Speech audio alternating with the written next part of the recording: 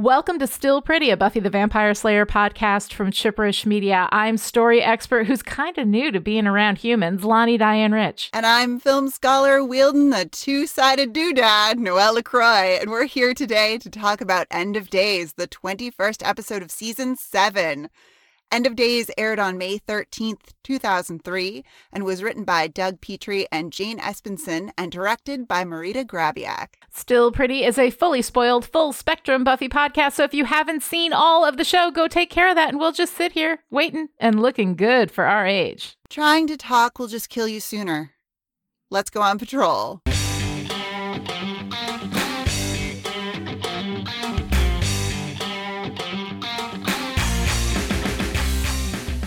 In End of Days, we pick up where we dropped off with Buffy staring at a shiny red scythe. Caleb comes in taunting her about whether she'll be able to pry it from solid rock before he kills her, but she simply lifts it out. First, Buffy tells Caleb to stand down and let her go, because her friends are about to be blasted into itty-bitty potential pieces. Buffy runs off. In the vineyard basement, the potentials start waking up after the explosion, and they pull in unconscious Faith from a basement pool, I guess? And as they try to escape, Cuthbert steps out to stop them. Hi, Cuthbert! It's all of us. One of him. We can take one of these things. At Slayer Central, the Scoobies return with no news from Buffy. Their locator spell turned up an empty house. Giles is worried. Back at the vineyard, Cuthbert attacks and the potentials freak out. Just as he's about to pop Kennedy's head off, Buffy jumps through the ceiling and cleanly swipes his head off with a scythe, barely breaking a sweat. She tells all the potentials to get the wounded and bounce. At the house, everyone tends to the wounded girls, and Faith, still unconscious, is carried upstairs to a bed. Buffy meets with the original Scoobies and shows them the scythe. She says all she knows is that it's important, and it feels like it belongs to her. She sets them to the task of researching the scythe. Now don't worry, Buff. We'll find out everything there is to know. Good. Because right now, that thing's all we got going for us. Downstairs, Anya and Andrew tend to the wounded, and Anya employs her ace bedside manner. Trying to talk will just kill you sooner. Andrew suggests they go to one of the abandoned hospitals and steal some medical supplies. In the kitchen, Buffy asks Xander for a favor. We don't hear the details, but Xander's not pleased about it. If he does this thing for her, that's it for him in this fight. He says he always thought he'd be there with her at the end, and she says he will be. He's her strength. During Willow's research session, she discovers that the vineyard used to be a monastery, and it's not like creepy monks messing with things they don't understand hasn't been a thing before. She and Giles can't figure out what it is, and Giles suggests she use magics to access the truth about the scythe, but Willow has her doubts. Willow, you could do it without endangering yourself. If I tried something big, I'd change. And then it's all black hair and veins and lightning bolts. I can hardly do a locator spell without getting dark roots. And if it was necessary? Honestly, I don't know. They get a clue that leads them to a pagan temple, and Giles suggests that since the scythe is a symbol of the dead, they should find out where the pagans buried their dead. Xander and Dawn are searching for a crossbow in the car, and Xander smothers her with chloroform and knocks her out. He puts her in the car and drives away. At the vineyard, Caleb's throwing a fit about letting Buffy go, but first Buffy tells him he's too weak to fight her. She says they need to merge, and Caleb agrees. She turns from Buffy to a transparent demon and enters him. He falls to the ground, then looks up, eyes black. And I'm ready to serve thee. At the house, Faith is awake, and Buffy shows her the scythe. They talk about the battle at the vineyard, and Faith feels like she got those potentials killed. Buffy says that war is about stupid, needless death, and Faith says that she's deliberately been on her own, and she's been jealous of Buffy. But when she was in charge, she'd never felt so alone in her entire life. Buffy says she loves her friends, but that's the cost of being a Slayer. Buffy goes downstairs to a dark house full of sleeping potentials when Spike comes in. He sees the scythe and is impressed, and the two of them go into the kitchen to talk. He tries to bluff about last night, saying they shouldn't make a big thing out of it, and she's about to go find out about the scythe, so he wishes her luck and turns away. She goes after him, tells him that she's holding the key to this fight because of him and last night, and they finally talk. All I did was hold you, watch you sleep. And it was the best night of my life. They talk about defining what they are to each other, but Spike says they should leave it for now and go be heroes first. While raiding the hospital, Andrew asks Anya why she's even there. She says the humans are stupid, but they never quit fighting when it matters, so she's gonna fight too. You love humans. I do not. Yes, you do. You love them. Stop it! I don't love them, and I'll kill you if you tell anybody. Buffy goes into a cemetery, finds an old pagan temple, and kicks the door in, as you do. An old woman is there waiting for her. She tells Buffy that she was one of the people who put the scythe in the rock to hide it from the Shadow Men. And then the Watchers came and watched the Slayers, but her group was watching them. She says she's a guardian, women who want to help and protect the Slayers. Does this mean I can win? That is really up to you. That's all well and good, but then Caleb comes in and snaps the last Guardian's neck, and she falls to the ground. Out on the road, Xander is driving when Dawn wakes up. He explains the plan, that Buffy asked him to take Dawn away from the fight. He hands Dawn a letter from Buffy, and she starts to read. But while she's reading, she takes Xander out with a taser and somehow manages, from the passenger seat, to hit the brake, coast the car to the side of the road, accelerate, turn it around, and head back to town. Okay, sure. Back at the temple, Buffy and Caleb fight, but he's stronger than he was and starts to get the best of her, knocking the scythe out of her hand. Caleb is about to bring the scythe down on Buffy when a man steps in and knocks him back with one punch, and it's... Angel. They reunite for a moment, but Caleb's recovering from Angel's bitch slap, and Buffy has to get back into it. She and Caleb fight, and she slices him from soup to nuts. Or more accurately, I guess it's from nuts to soup. And that's the end of Caleb. Buffy rushes back to Angel, and for reasons that have nothing to do with consistent storytelling and everything to do with cutting a deceptive trailer that will get people to watch, she kisses him. While they're kissing, Spike watches from the shadows, with first Buffy smirking over his shoulder. That bitch. All right, everyone. Oh my God, we are almost done with Still Pretty. I still can't believe it. After we do next week's episode for Chosen, we will be doing a finale episode with Noelle and me and special guest Dr. Kelly Jones from Still Dead. We'll be talking about everything Angel and Buffy, our experiences podcasting about these shows, and what's coming up next.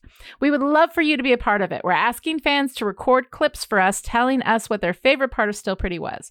Record them on your phone. They don't need to be professional. Just tell us your name, maybe where you're from, if you're comfortable sharing that information, and send it in to info@chipperish.com. And we will play them during the show.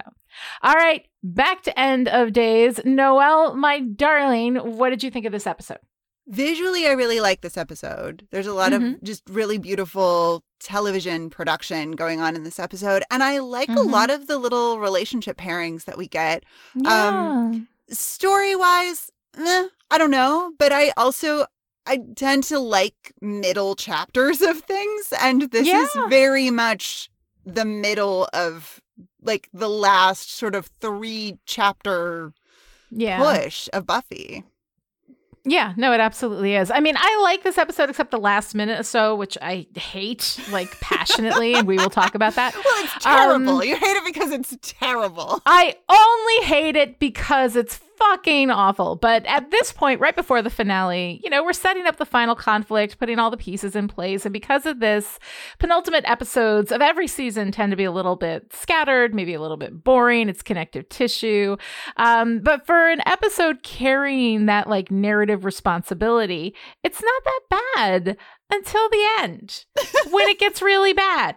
But one of the things that like stands out to me, and of course has been a thing since the beginning of talking about season 7, is like this weirdly disappointing big bad for this season.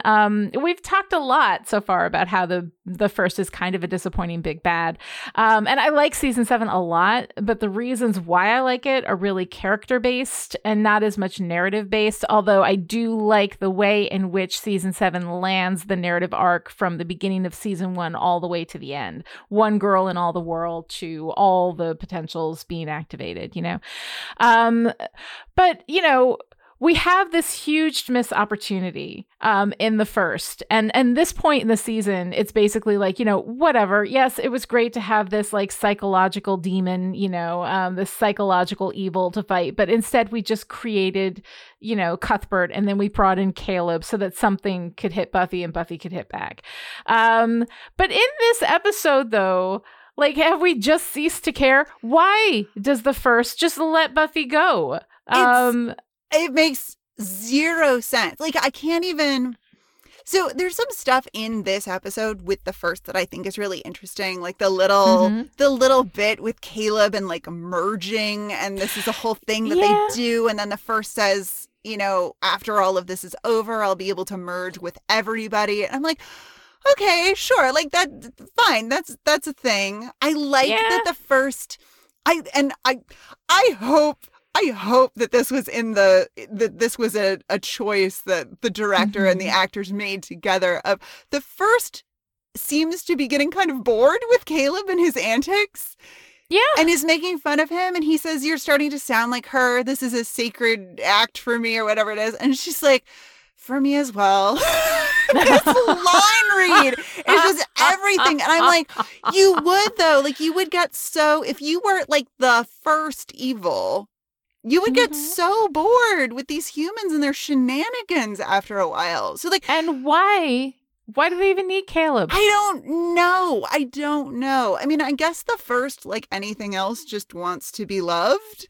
Like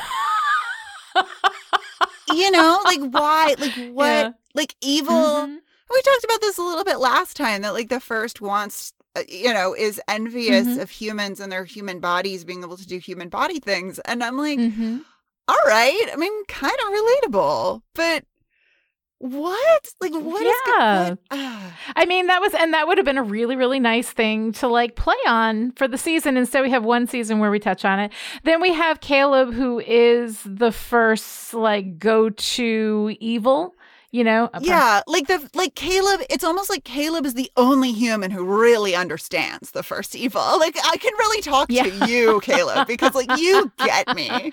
You're the only one who really gets me. And then then the first is like, okay, you're weak because we haven't merged in a while, but here we are ramping up for the big fight. Why are you not merging, every night, at least 2 to 3 times a week, right? Why not keep it? Why are you letting this guy get weak? Well, because you get busy, so then you have to like put it on the calendar, and you have to have like, oh my God, merge nights. The first Trello board must just be so fucking full between all of those bringers and then the Cuthberts, which is another thing. Apparently, someone went out and bled the seal at the high school to generate more Cuthberts. Or I mean, if something? you can do that, right. If you can do that, what do you need Caleb for? Because he talks and can say misogynistic shit. What is even the point of Caleb aside from giving Nathan Fillion some fun scenery to chew? Well, and we did misogyny as the big bad. Like, we've done that. So we're doing it again, and it's fine. I love it. I actually really like Caleb as a bad guy, but it's not. Oh, I like it too. It's not new, and it's not. It's all like. Like I say, I like a lot of things about this episode, but I'm also just genuinely confused by this episode. We're raising stakes ish, but also not really, because what's going on? Kind of because why, but yeah, like, and I mean, we this scythe matters, as Willow very cutely expresses. So letting Buffy just run off with it without a fight is a writer reason, because we want Caleb for the fight at the end of the episode, but not a story reason, because it makes sense for our antagonist to let Buffy have the scythe. So this whole thing at this point, as a viewer, I've already given up on the first. I've already now as like a story critic, I'm looking at it and I'm like, okay, well, here are the things with this that maybe need a look. But at this point, as a viewer, I don't even care anymore. I have ceased to care. It's fine. Caleb, I don't care. Is Nathan Fillion is a lot of fun in this episode. I like Caleb, and I just want there to be more there with the first and Caleb, if that's going to be a big thing. I mean, if he is like, maybe this is some sort of great love story about the first and this corrupt holy man who like knows he's not a holy man but dresses like one because like Caleb is a really interesting character, but the show is not about him and it doesn't really give him enough to we never really learn anything about him other than he is a misogynist, which is great. Like, I love to see it. I love this kind of villain, and I love him in this episode.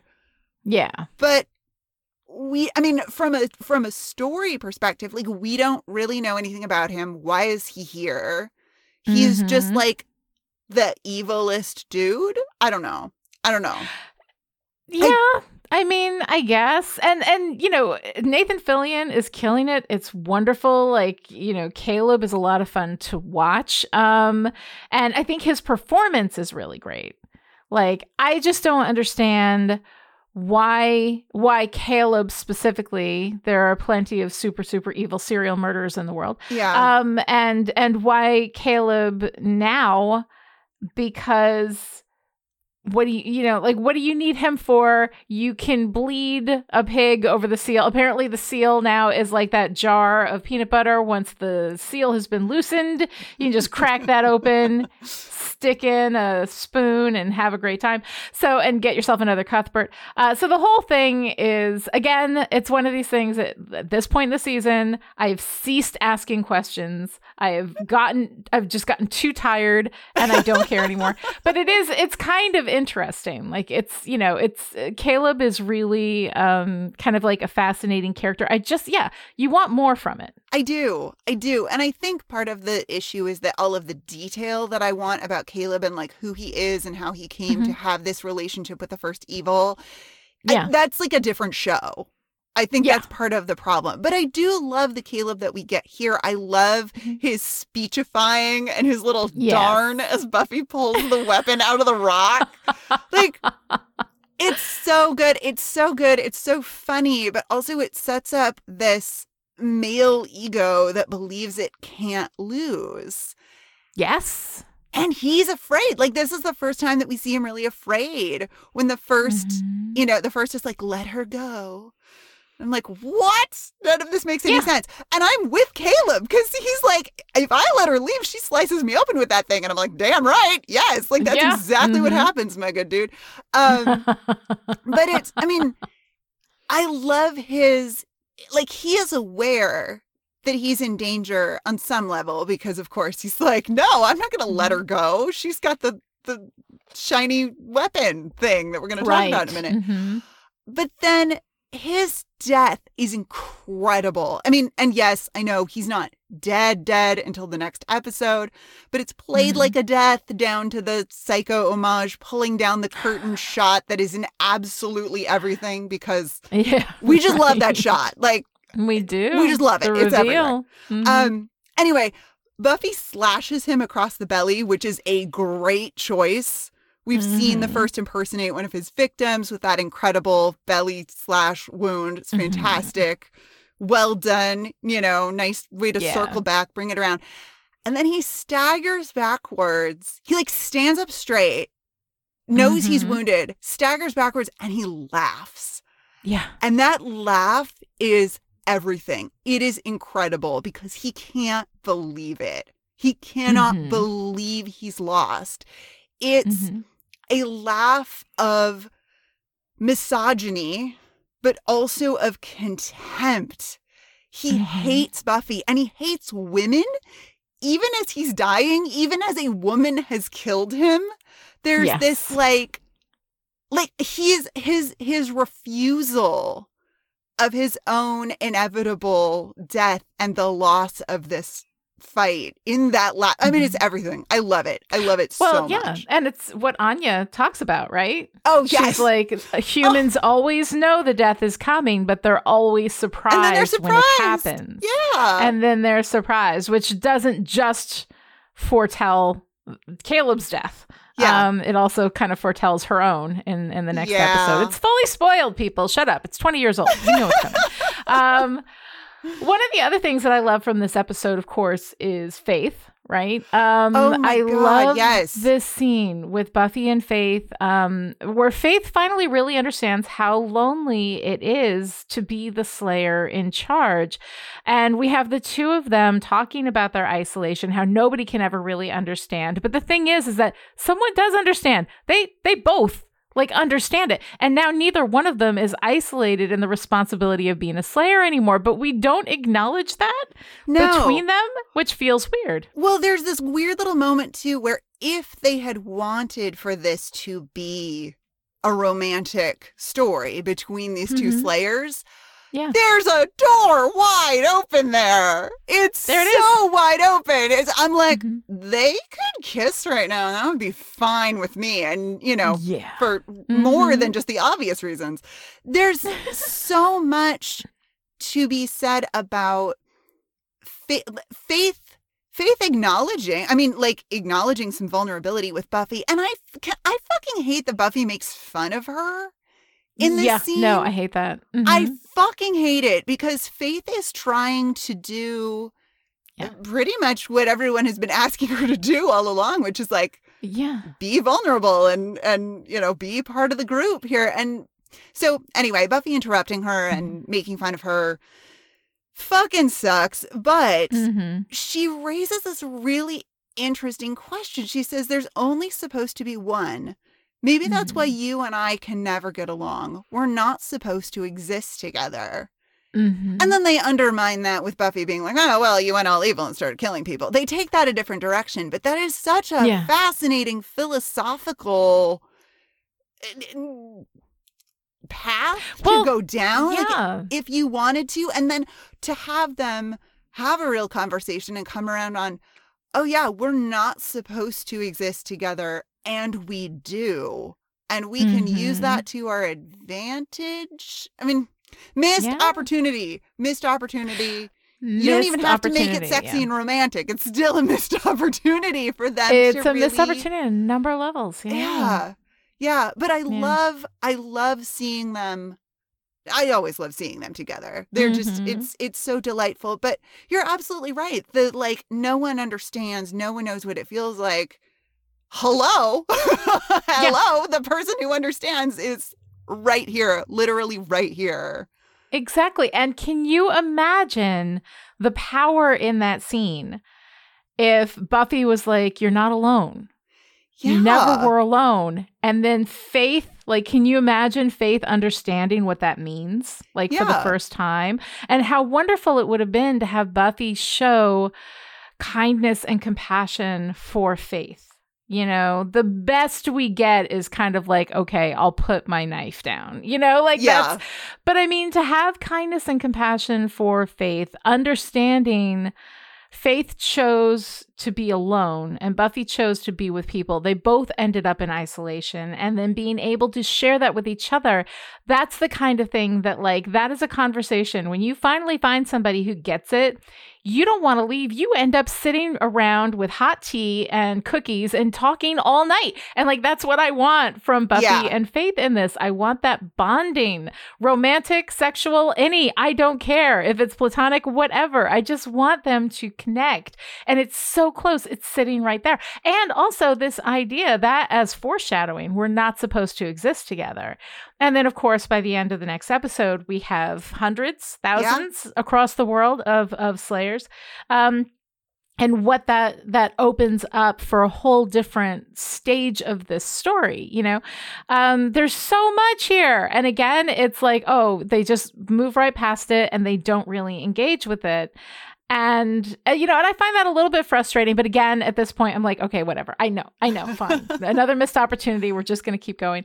One of the things that I really did enjoy in this, of course, is Anya. Anya and Andrew, we've got all these wonderful little pairings again in this episode. And I am pretty sure that Andrew works with everybody. He's like the garlic of the group, right? No matter what you pair him with, it's good. Or if we're making something sweet, he could be the chocolate chips. It's fine. He's the chocolate chips. He's everything. I love him with Anya. I love Anya's, callous bedside manner. I love the conversation that they have at the hospital. And he looks at her and he says, "You are the perfect woman." And she says, "I've often thought so." I love Anya's healthy sense of self and of her own value. All of this is delightful for me. I love all of it. They have gotten much better together. They were trying to work together and maybe not quite doing it with their education of the potentials needed a little bit of finessing. But this when they're talking about like, what am I doing here? Like, both of them are exploring this idea of like, why am I even here? Mm-hmm. But they need the other one there to do that. Like, it's Andrew. Yeah. It's Andrew who pulls that out of Anya. That like, you could just leave. Like, why are you here? And he pulls that really wonderful speech from her that, like, you love humans. You love them. But that is a freaking great speech from Anya. And it's Andrew who gets that. And then, oh God, that little moment, then his like counterpoint to that, where he's like, "I don't think I'll be okay. I'm cool with it." My God. Just, what?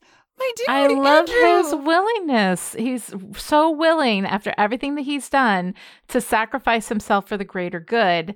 And this is a genuine growth moment from Andrew. He is not narrativizing this at all.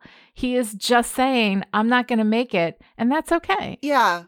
Yeah. And he's figured out what he can do, too. After all of this time of trying to fit into the group and trying to narrativize his way into things, like, he's doing some really practical, hands-on community care.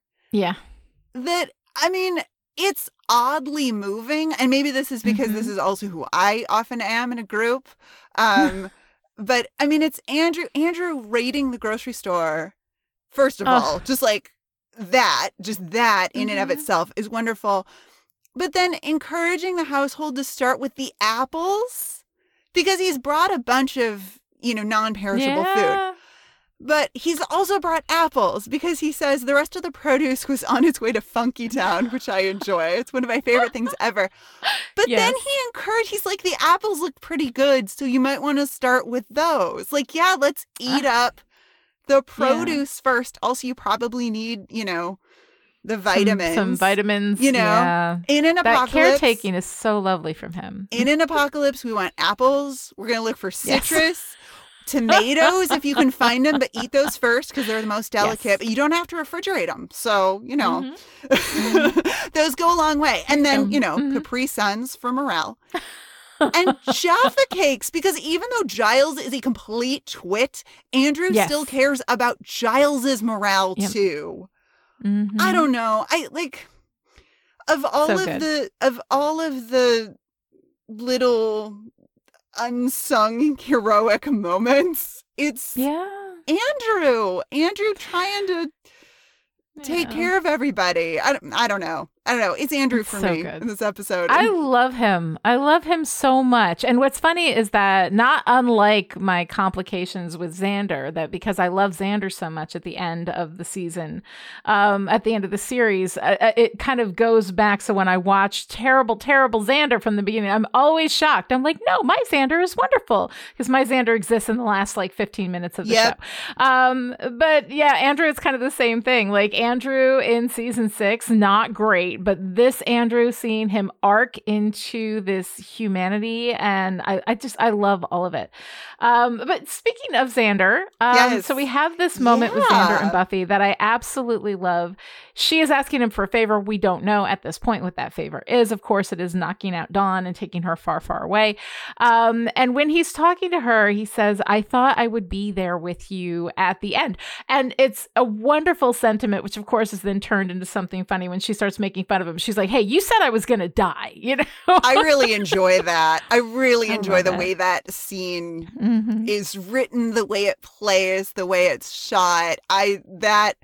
That is pretty much a perfect interaction between It Xander and is. Buffy for me, Mhm. which is fascinating because I don't like Xander. You're not a fan. I'm not a You're fan. not a fan. That scene works on me. It works Yeah. so well, and it also falls into that we've talked about this before with lots of other characters and with Xander of we're writing this emotional moment, this like emotionally Mhm. resonant moment, and we're just gonna not talk about all the other shit that has gone on because for right now we need Right. Xander to be the source of Buffy's strength or whatever. Yeah. But that scene Mhm. completely works on me. The way we push in on both of their faces as they're talking, and then we bring it back, and Mhm. they're back to joking around with each other. Yeah. It's so well done. Exactly. And then it's kind of ruined because we make Xander knock Dawn out with chloroform, and then kidnap her and drive her away. And like, I understand Buffy asking Xander to take Dawn away. I understand the expectation that Dawn is going to resist. But also, Xander is a communicator. He can talk to Dawn. Like, he can talk her into it. And the reason why you ask Xander is not because he's the handiest with the chloroform. You ask him because he is the persuasive argument guy. And he is. He makes a persuasive argument. So the thing that, like, I hate about this is that he knocks her out. He kidnaps her against her will, drives her out, gives her a letter when she finally wakes up, right? And we have this kidnapping scenario in which Dawn has now become essentially a hostage, right? And so none of that is great. How much better would it have been if we had had Xander sitting down with Dawn and saying, this is what we need to do. This is how you help Buffy because she can't go on if something happens to you, you know, like this kind of thing. And like when he talked, and so what I would have loved to have seen is if we had the scene where instead of knocking her out, he talks her into it, they get in the car and they go. Then we cut to the scene where they're driving and they're talking and Dawn reverses it on Xander and convinces him and he turns the car around and then they both go back. I would have loved that so much more because when you take choices away, writers out there, write this down, when you take choices away from your characters, you undercut the characters. And also the idea that Buffy would violate Dawn's consent bodily like that and would ask Xander to do that. Like all of that I find, you know, like really, really not cool. And we do have this moment at the end, this ridiculous fucking, she tasers the guy who is driving the vehicle that she is in.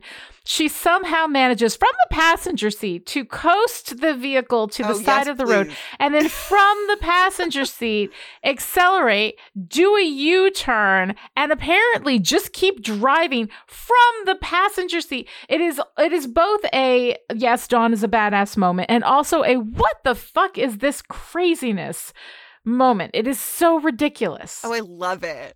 I love it. I love this whole thing because this is an apocalypse and we're just in desperate times call for desperate measures. And I do appreciate the moment after Xander chloroforms Dawn, we get a close up on his face and Nick, I mean, I wish the acting chops were just a little bit stronger there, because it is this like, oh, that sucked face. Yeah. And I just wish that read a little bit more strongly. But no, I love it. It's terrible. This is all terrible. And I love it so much. I love that we go from joking around about, you know, Xander is doing the thing that he does of being funny. Yeah. And then he turns right around and does this thing because Buffy has asked him to. And it doesn't feel great, but like he knows that this is his role. And then Dawn turning it around on him. And he's like, oh, I'm sorry. I'm so out of it. Somebody knocked me out with chloroform. Like, it's oh my great. God. I love them together. Is it shenanigans? Oh, absolutely. It's total. There are fun elements to it, but no. Yeah. No. Yeah. I don't like any of it. I think it undercuts the where we've come with Xander. I think it undercuts Dawn. I think it undercuts Buffy. I think that the harder thing is to have the conversation and convince her and then have her agree to it. And I would have rather seen that. Plus, like, you know, writer's lesson here, never take a choice away from your characters if you can help it. Every idea you get, even stuff that looks like it's going to be fun, in the ways in which, you know, admittedly, this whole shenanigans is fun. Run the version of it where people actively choose their own fates against your shenanigans. And if that isn't a better version, then fair enough. But I think it will almost always be the better version of that idea. I mean, probably. But watching Dawn taser Xander in the neck. Taser Xander. I don't know. It's great. I like it. Yeah. Okay. All right. Fair enough. We can once again agree to disagree. All right. So then we have the Last Guardian I found really, really fascinating. And as this is a fully spoiled podcast, I'm going to bring in a little bit about this comparison with Willow. Because the Last Guardian with that white, long, flowing hair looks kind of like Willow after Willow does her spell activating the Slayers with the scythe.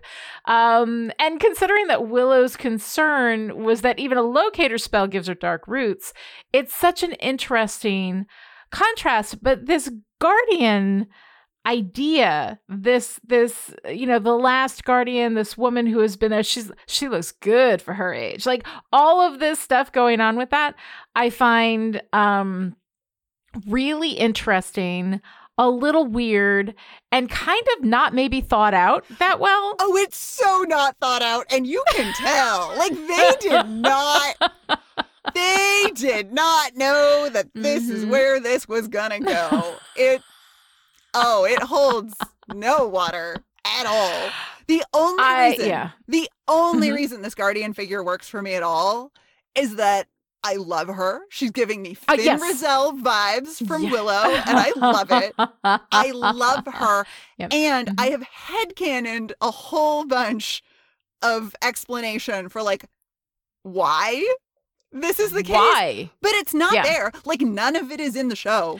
This comes out of nowhere. And also was somehow in Sunnydale the whole time? The whole time? What? Okay, let's talk about The Last Guardian. Let's just sit with this for a little bit. So all of these Guardians, way the hell back in the day, had the power to create, in ancient times, like a magical weapon, which looks like it's the combination of an ancient weapon and a new off-the-lot cherry red 57 Chevy.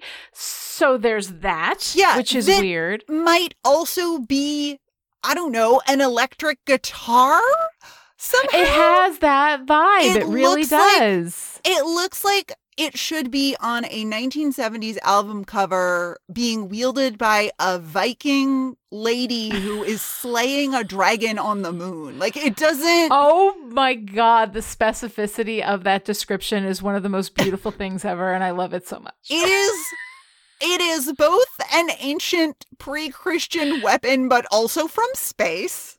Like, what in the world? What? They had the power to keep it shiny and new looking through what I think is likely millennia, right? I mean, it is shiny, fresh off the lot. Which is why we have to have multiple people tell us it's old. I'm like, it's sure it is. Old. It looks It looks really old. They also had the power to make a thing that killed. I mean, this is her story, right? Yes. The story as she is telling it Yes. is that it killed the last full demon on Earth. Let's remember all the demons we've been dealing with until I think the mayor in the Ascension became a full demon. That's why he was a giant snake. But all the demons other than that in the Buffyverse are human demon hybrids. So this is like watered down demon shit, right? But this thing killed the last full demon, the last mayor snake that was on Earth, right? And they also, these guardians, had the power to keep that powerful weapon from the Shadowmen. So they also watched the Watchers, but they didn't stop them from routinely murdering Slayers as soon as they might be old enough to get a little mouthy about this bullshit system. So apparently they watched, but they didn't actually like do anything. And all of these years, the Guardian just sat in that temple without so much as a pack of playing cards. Like, what was she doing that whole time? I mean, clearly moisturizing. Clearly, as Cordelia would say, that is a lady who knows how to moisturize. But what the fuck? Yeah. All right. So we got an old white lady who's like old, but like not that old, but also super duper old, right? In a pyramid somehow. That's also like I love the specificity from Giles of like when Giles and Willow are in research mode, which love to see it.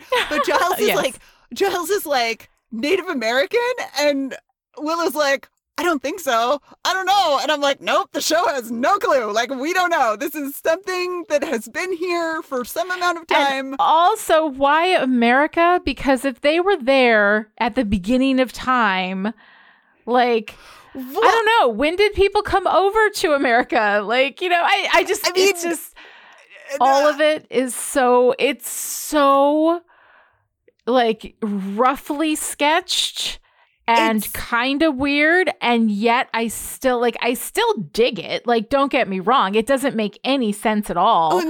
But I kind of dig the idea of it. But like, why did they not intervene when, say, a god was ripping through dimensions? Yeah, you know? see, like, okay, so this is the stuff where I'm just like, I have to headcanon a whole bunch of mythology around this to even make it kind of work. But for real, why is she an old white lady? Like, I'm just like, why? Like, why is she white? Anyway, why is she white? What is going on? I have no idea. So the Watchers of the Watchers actually really dig this idea. Like, I deeply appreciate this idea that I have headcanoned, that they are such higher beings that they're not even going to bother with human tomfoolery. Like, they're going to observe kind of casually and play chess on the astral plane and use whatever wormhole infused face serum makes you look 60 when you're 2000. But I mean, I don't know. I like the idea of the Guardians being, you know, there to help and protect, but not helping in the sense of intervening, helping in the sense of like facilitating, maybe? And protecting, actually not at all. Doing no protecting. Okay, like, but protecting in the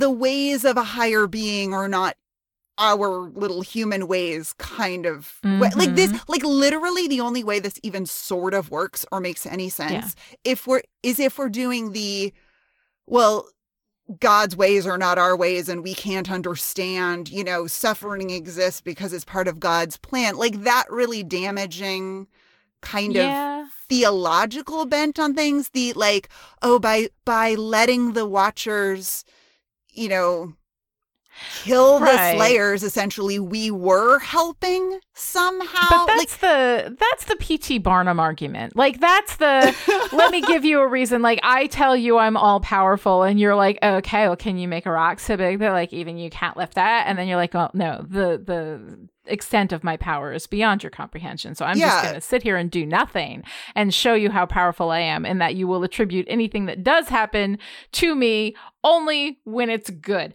So like that kind of long con sort of God messaging, I find to be, you know, like it's super problematic, but it's kind of the only way that this even works a little bit.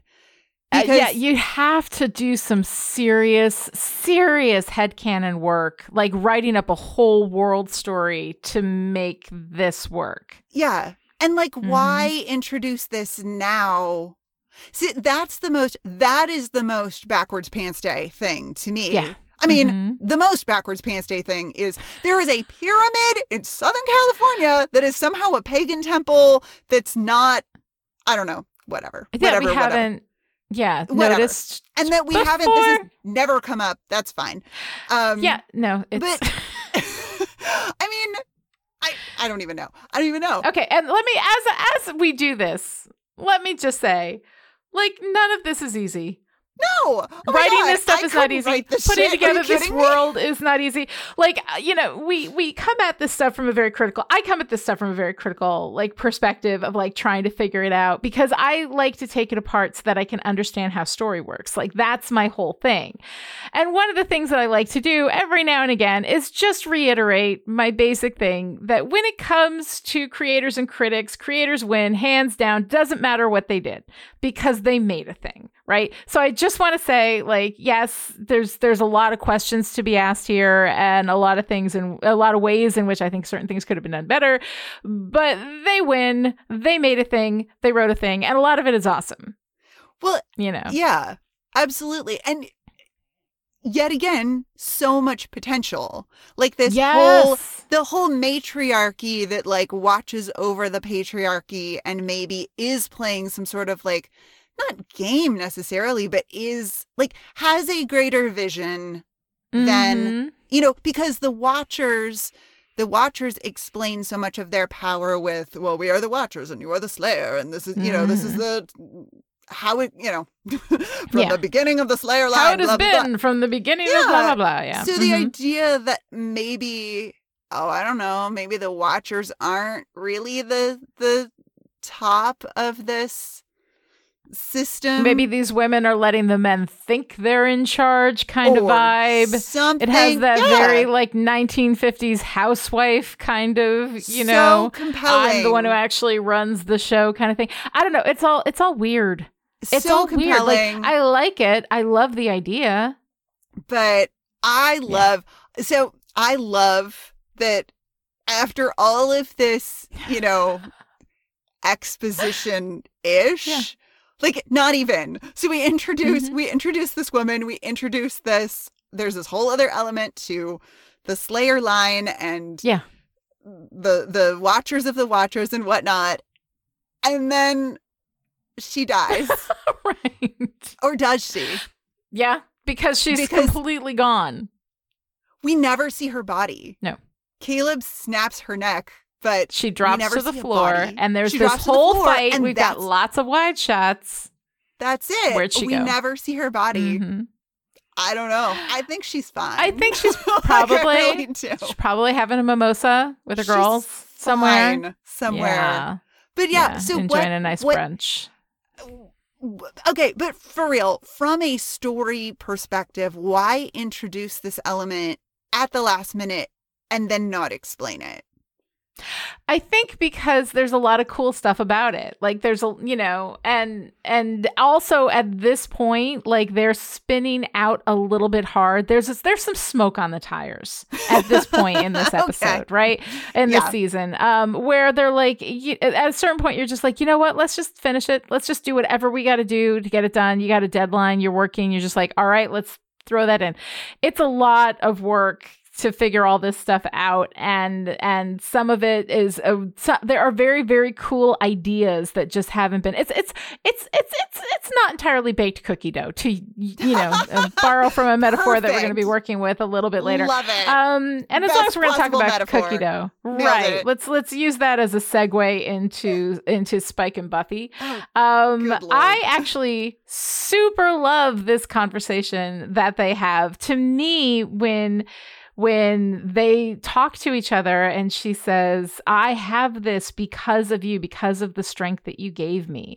You know, the last night meant something, that, you know, that all I did was hold you while you slept. And that was the best night of my life. Like, I love all of that stuff when he says, I'm terrified. You know, I've never been here before. And he hasn't. He, you know, loved Buffy as much as he could love Buffy before he got his soul. But now it's a different thing. And he's dealing with a different kind of environment for that. I think it's the most actual romantic moment with Buffy and Spike because they're really talking. Are they talking though? Like, is this talking? They're so indirect.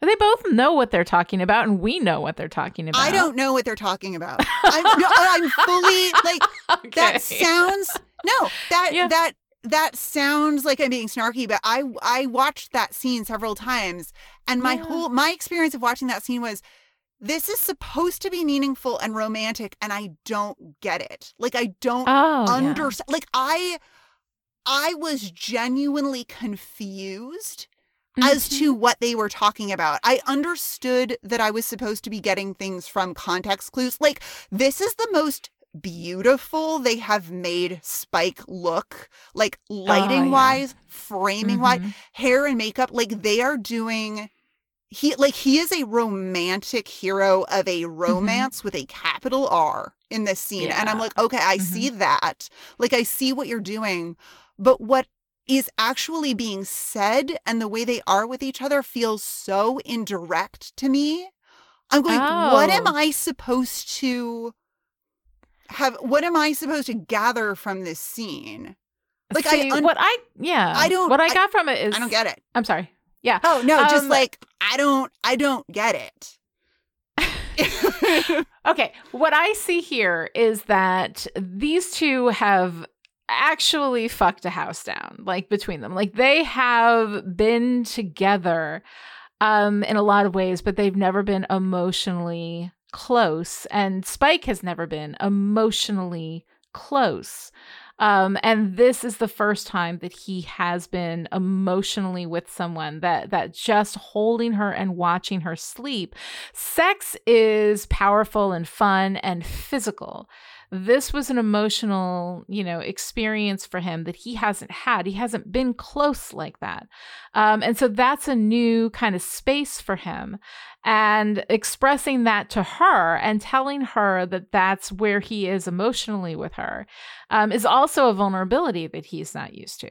So him actually saying all of that to her, and her saying, I mean, this is like the first time that she says, yeah, he says, were you there with me? Were you also having this emotional connection? Were you also feeling that? And then she says, I read that as like, were you in the room? Like, not physically in the room, but like, were you paying attention? Because she says something to indicate, shoot, I wish I had the script, but she says something that's like, seems to indicate some confusion in that moment. And he says, were you there with me? And which I read as like, why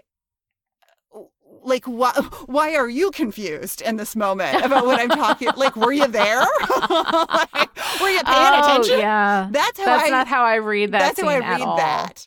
Interesting. So, yeah. No, that's why I got a whole different thing out of it. But her admitting that it was a really important moment for her too is new. This is Buffy has never said anything like that to him before, she has feelings. The most she has ever admitted, and I don't think that Spike was in the room when she admitted it, was that she has feelings for him. But what those feelings are, and the fact that those feelings are often white hot rage and murdery feelings, right? I think that like this is the biggest admission from Buffy. This is when they actually start talking to each other and sharing with each other, and I completely like got it. And then of course they go and ruin it all with this Angel bullshit at the end. Which, oh my God, I was so mad. I forgot that Angel came back for the end of Buffy, and I'm like, oh my God, Why? So I mean, I know exactly why. fucking I know exactly awful. why. Of course, because they had to course cut a he comes promo that said, "What happens when Angel and Buffy kiss while Spike watches on? All of a sudden, we're in Dawson's Creek. What the fuck is this?"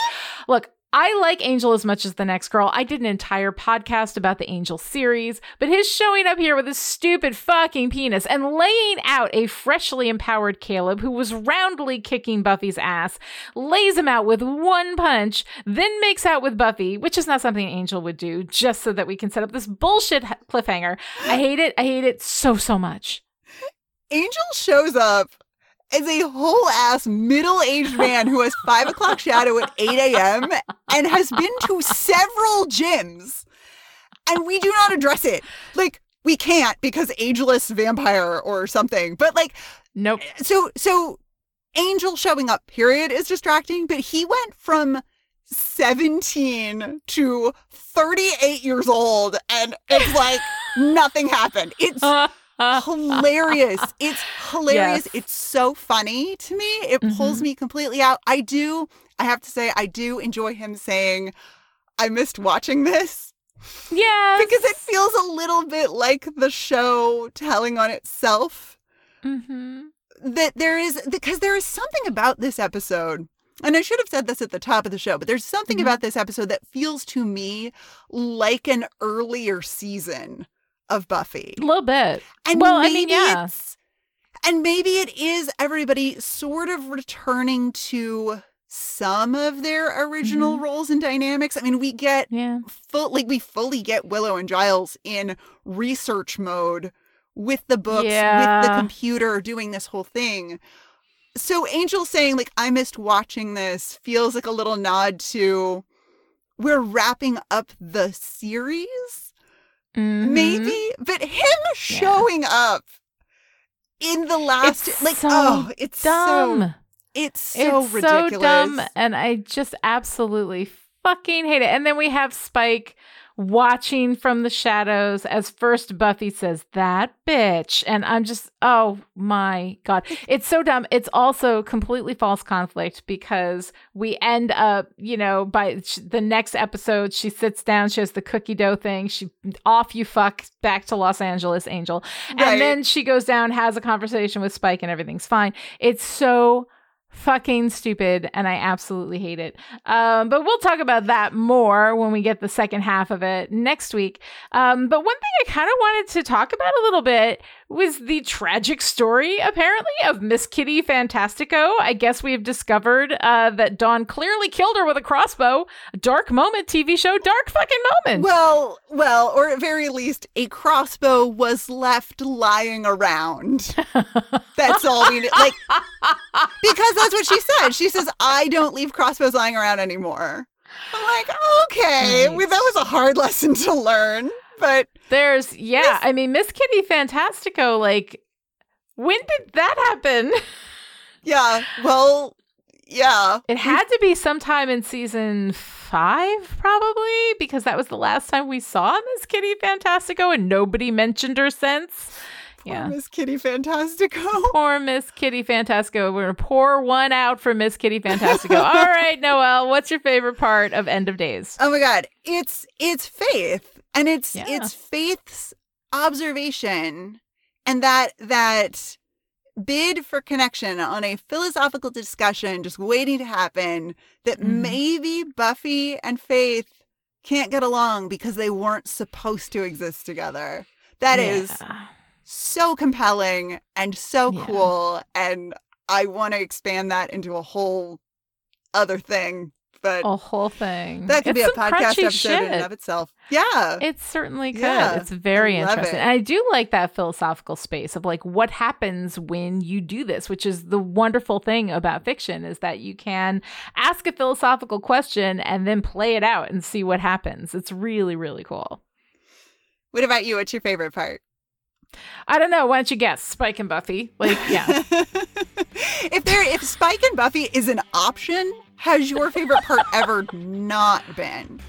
I don't think so. I think usually it's whatever's going on with Spike and Buffy. I absolutely love this love story. It is one of my favorite things, and this is one of my favorite moments in it in the whole run of them. So yeah, I loved it.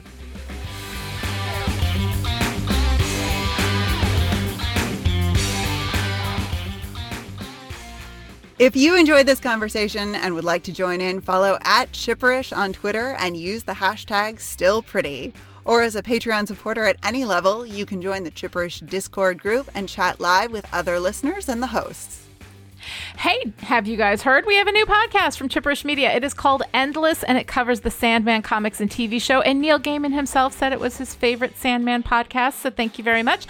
Hosted by me and DC Comics editor Elisa Quitney. Search for Chipperish Endless in your podcast app of choice. And writers, if you like my writerly insights from this, you need to check out my Substack newsletter. Visit dearwriter.substack.com to sign up. And Patreon supporters who chip in at the $10 and up level get to attend show recordings live with chats before and after the show. So if you haven't pledged your support yet, now is the time. Speaking of supporters, this episode of Still Pretty was brought to you by the Chipperish Media producers who support us on Patreon at the power producer level. These people are the reason why Still Pretty is coming to you free and ad-free right now. So thank you to Abby, Alice, Christina, Erica, Jonathan, Kevin, Kristen, Michael, Rose, Sarah, Shelley, Stephania, and Stephanie. And this week's special message for our power producers. You love humans.